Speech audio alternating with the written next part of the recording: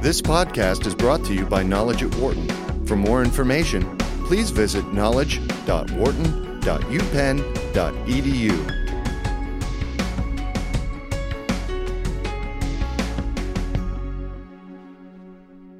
Often perceived as acting in ways that harm the economy, society, and the environment due to a short-term focus on profits, big business is now starting to use its power for long-term good, according to Lucy Parker and John Miller, authors of Everybody's Business, The Unlikely Story of How Big Business Can Fix the World.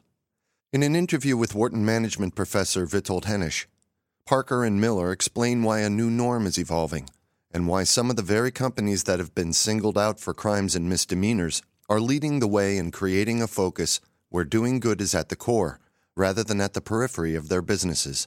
Witold Henisch, professor of management here at the Wharton School, with Lucy Parker and John Miller. It's a real pleasure to have this opportunity to talk with both of you. I really enjoyed reading your book recently on the topic of the unlikely story about how big business can fix the world. Can you speak a bit about the origins of the book?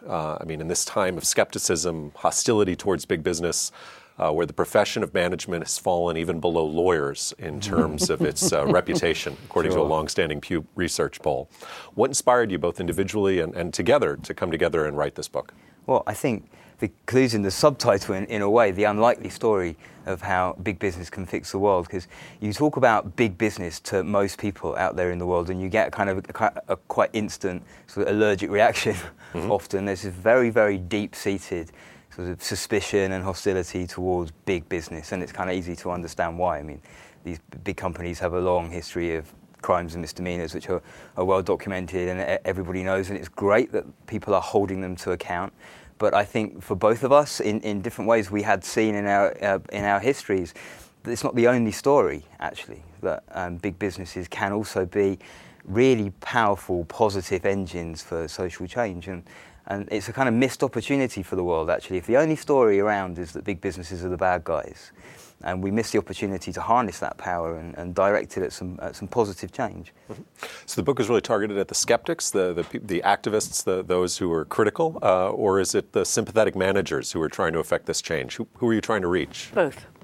I think that, again, going back to the title of the book, everybody is the short answer. But actually, I think that the fact is that there's a world outside business that doesn't understand it, that doesn't get it. And as John was saying, it felt to us as though there are a lot of things to describe, a lot of things to see that businesses do that a lot of people never get to see, and our working lives had given us the opportunity to see them. So it felt as though we needed to tell those stories so that people who are not familiar with business could see them. But there was also running in our heads, I think, the feeling that if you are in a big business and either doing this stuff or asking yourself the question, how does our business relate to this skepticism on the outside, that it would be good if those people found themselves nodding for once and going, yes, that is how we look at it, that is how we act, and that you wanted to show people on the inside of business how much they could do. Well, the book follows a structure of bringing the reader along on a journey, a personal journey, a corporate journey, in which executives from a number of leading multinationals, Coca-Cola, Pepsi, SAB Miller, IBM, Unilever, Mahindra, MTN, so many companies, even mining companies, which people may be surprised at, such as BHP and Anglo-American, go on a journey of trying to affect social change in a profitable manner. You referenced your own personal backgrounds, and how did you meet these individuals? How did you choose the protagonists for the chapters, and where did you first learn about their journeys? Well, I think that both of us have worked for a long time in the corporate universe, and so we've for a long time known of some of these companies, and I think that there's also a leading pack of corporates really showing the way on this, and we were turning to them and wanting to say, when they're doing it well, what does it look like? When in no way arguing that all businesses act like this. In fact, part of the reason for writing it is to say, if we could see more clearly what the ones who are doing it effectively are doing, would it help make more of it happen? So we were definitely turning to the leading corporates. And then we were also asking, can we be sure we've gone really across the sectors to show that this isn't something unique to any sector. You mentioned mining. A lot of people even said to us, how can you have mining in a book about how business does good? On the other hand, virtually everything, the equipment around us, counts on mining. So the question isn't, do we need the industry or not? The question is, how can the industry act in a way that's positive for the world around it? So that was the question we were asking of every single sector, really. But you're absolutely right to say it's a journey, and I think we were very keen from the outset to make sure that the heroes of this book are the people in the companies, actually, because that's where the real energy is. And so often it's really easy to think of these big companies as these sort of faceless, monolithic kind of entities, whereas they are just collections of people and organisational structures and relationships. And that's where the change happens, actually. So we wanted to go and see what does it look like at the front line when these big companies are interacting with the communities around them, when they're really tangling with the issues that are confronting them. What does that actually look like, and what are those people going through? What's their experiences? And to bring that to life was what we've tried to do. Were you drawing on prior experience in the field with these companies, or did you actually embark on your own journey around the world to some of these sites and communities to draw? Very much both. I mean, Lucy and I both have seen this kind of independently in our own histories. I spent a lot of time out. I was working for brands like Coca-Cola, and spent a lot of time out in Africa, where I would almost expect people would see Coke as the bad guys. Actually, these big, massive, global multinational. Whereas actually, I remember meeting a whole bunch of people at one point in Ethiopia who were absolutely clear that you take a company like Coca-Cola that at that point had been in Africa for about 80 years. Very few institutions have invested over such a long time frame in Africa, have done more in terms of creating wealth through the supply chains, through the working with the farmers, through the distribution networks, through training people in their operations. And I remember having some of these guys who worked for like the UNICEFs and Save the Children's of this world saying, these big companies can achieve more in a place like Africa than many of the NGOs, actually. And that was a shock to me at the time to hear that. And that creating that loop in a way is partly why we've written the book, to close that loop. And interestingly, one of the things that really comes across, and I hope it comes across in the stories, is that one of the startling things when you see it from inside a company is how detailed the work is. This isn't conceptual, theoretical work at the senior levels. It needs senior endorsement, but what actually happens is very detailed, very on the ground, very skilled, and it takes people a long time, and they're learning lessons as they go all the time.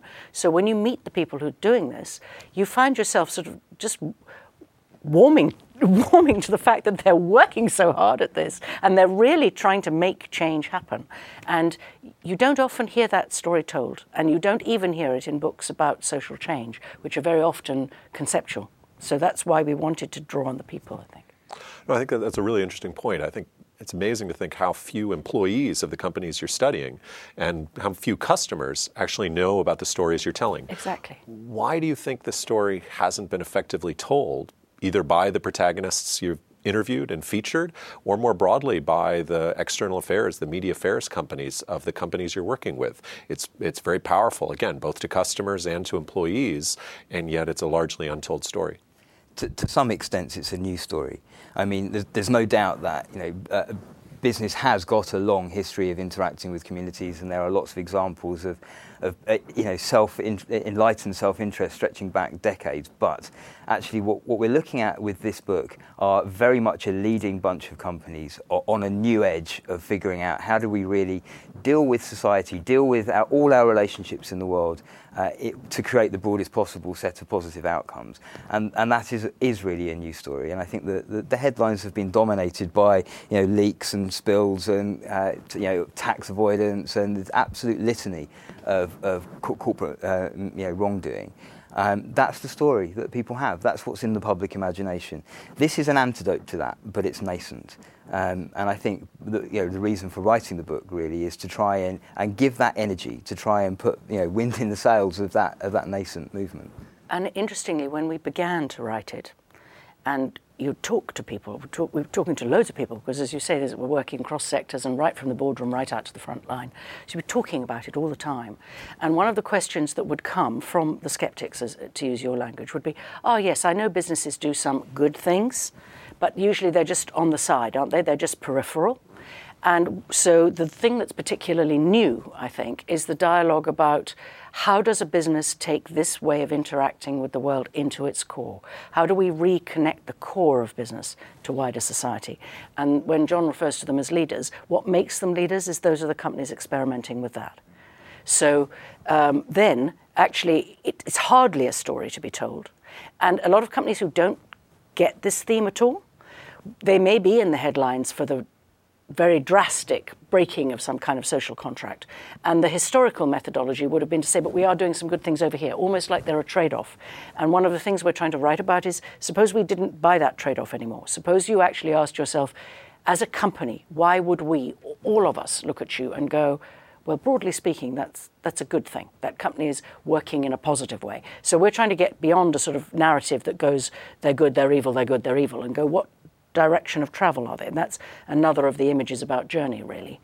It doesn't happen all at once. You have to start and then you have to keep moving. So that this is a journey for the companies as well, and we're trying to show that.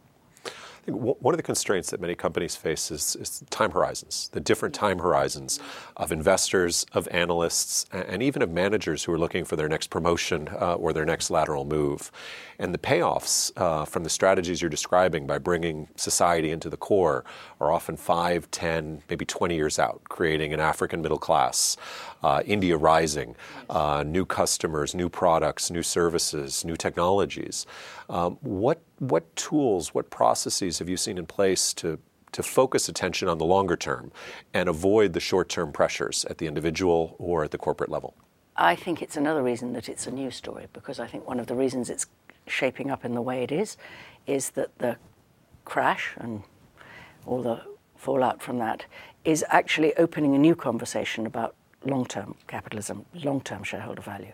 And it's not an accident that some of the industries that are leading in this are some of the most problematical industries that have had to forge an answer. And also, if you are a mining company or a big engineering company or a pharmaceutical company, your horizon is longer. So actually, for the leading CEOs, there's quite an opportunity in being able to talk to your shareholders about the long term again, and about saying that some of these issues are about delivering strategic long-term value, not short-term quarterly value. You could think of it as, you think about license to operate. You look at an issue like water, for example, and you see the long term and the and the kind of immediate term collide completely. So, water's clearly a very long-term issue, and managing water stewardship is a long-term question. However, then you get the likes of Coca-Cola and PepsiCo almost kicked out of India overnight for their behaviour around water and the issues surrounding that. So it wasn't a question of short-term, long-term. This is a big issue that we need to address now. And shareholders often understand it as risk management. So in a mining company, it'll be actually the non-technical risk, social and political risk, is maybe what's stopping your project. So there is a marriage of these two themes, but it will take a while. Well, I noted that many of the stories, many of the journeys begin with a crisis or $1 billion loss. Do you think that companies who want to follow in the footsteps of these leaders, who want to start their own journeys, need a jolt that big? Do we really need a crisis, $1 billion loss, deaths to focus attention on broader societal issues? If not, what else separates the companies that are engaged in more superficial philanthropy on the side from those that are bringing it into the core? It seems like crises and shocks are a big motivator. Yeah, I mean, there's no doubt that a lot of the companies that we talk about who really are breaking new ground in terms of the way they deal with environmental issues or in social relationships have been through, I really think of it as like a dark night of the soul. They've had some terrible times and they've had to dig really deep and figure out who are we actually and how actually do we do business. But if other companies want to wait until they have that moment, fine. I mean, the way we think of it in a way is what business is good at is changing actually and adapting. And businesses that don't do that go extinct. That's the nature of business actually. And those companies that are leaders now are leaders because they had to adapt to some extreme situations that they found themselves in. Other businesses may learn from that and may get ahead of the game, or they may wait until their own dark night comes and visits them. They'd be smarter to get ahead of it. I think there's a new paradigm emerging, though, because short-term shareholder value is being so heavily questioned. So what you're saying is, does it need a jolt? But like people, sometimes a jolt is what it takes. But actually, there is a new paradigm emerging. When I started to advise corporates a long time ago, it was quite natural for a CEO to say, the purpose of this company is to deliver shareholder value. There are not many CEOs that say that now. And it's because actually people are beginning to realize that it does have to work for everybody, shorthand for all stakeholders. And so there is a new norm being created, which is that you're really derelict in your duty unless you're understanding the long term and unless you're understanding the breadth of shareholder value. Stakeholder value. So I think that there is a new norm arriving that may mean that not everybody has to go through that jolt to get that thought in their heads. Well, so as to give people a flavor of these kind of journeys, but without diminishing the incentives to buy the book and read them in their full depth, could you tell us about one journey and company that you contemplated including, but maybe got left out, that had to be cut before the final version of the book? Wow, what a good question.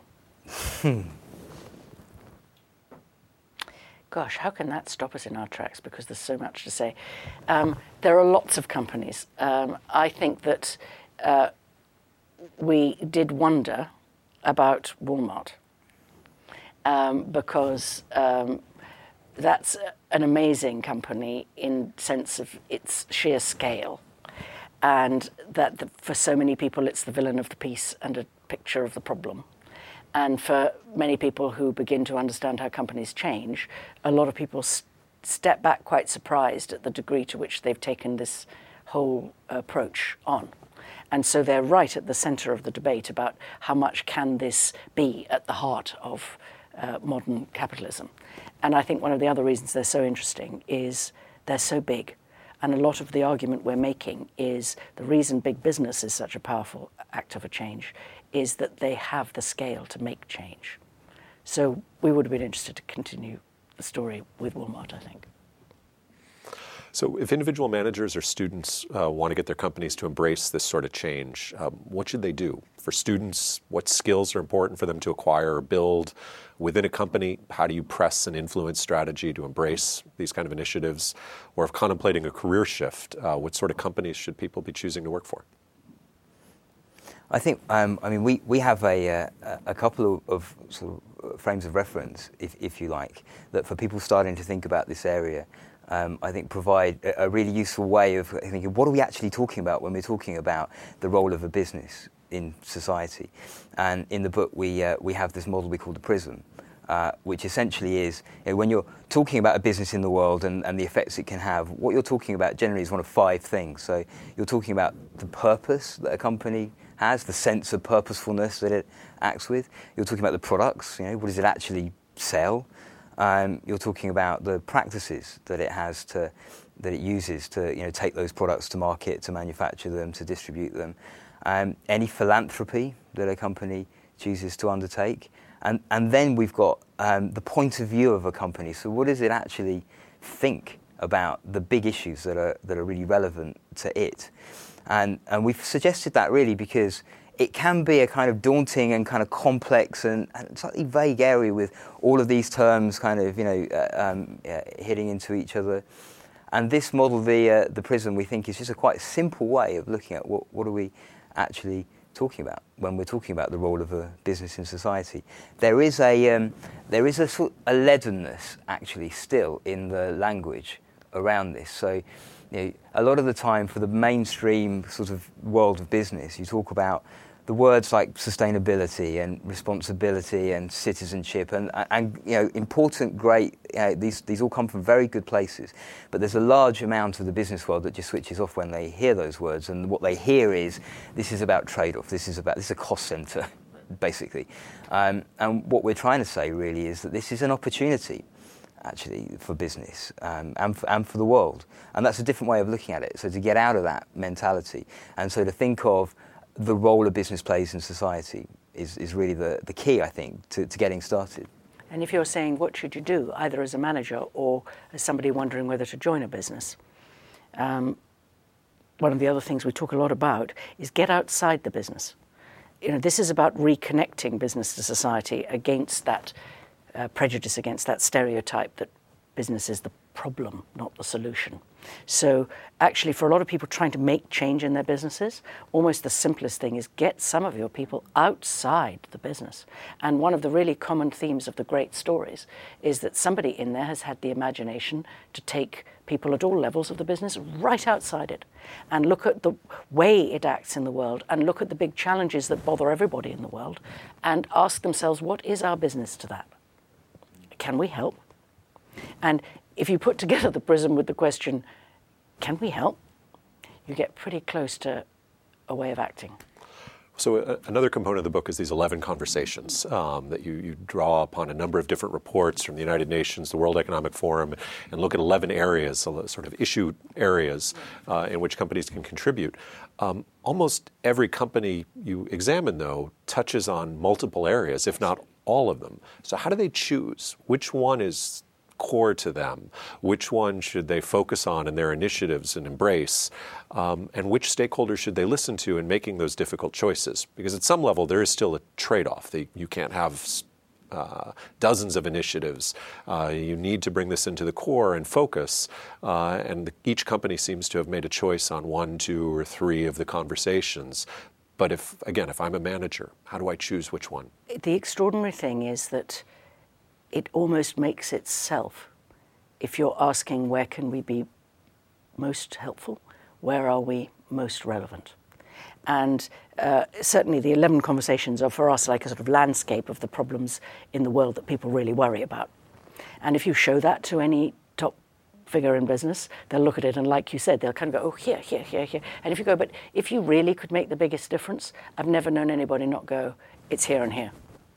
And then actually you aim the resources, the skills, the expertise, the imagination of your business at those areas where you have greatest relevance and greatest power to change. And it's a fun conversation to have with businesses, actually. People get really into, we're relevant to that one and to that one and before you know it, as you say, they're relevant to all of them. But actually something rises to the top, really, that gets the energy. But actually the really important thing about the 11 conversations is not playing that game, but actually the attitude shift that underlies it. Because really what we're saying is, the old model of the way a big business interacted with the world was very much, messaging focused. It's like, what do we have to say and what are the issues that we need to manage? And it was a really defensive crouch, basically. And what the 11 Conversations is saying is, get outside of it. What are the issues in the world that everybody is worried about? What are the challenges that we're all facing? And what do we have as a business that could be relevant to that could make us part of that solution? So it's more than anything else, it's just about shifting the perspective. Well, thank you both for taking the time, and I really enjoyed reading the journeys. I really enjoyed the time to discuss them and learning more about how the book came together. It's really been a pleasure. Okay, thank you. For more business news and analysis from Knowledge at Wharton, please visit knowledge.wharton.upenn.edu.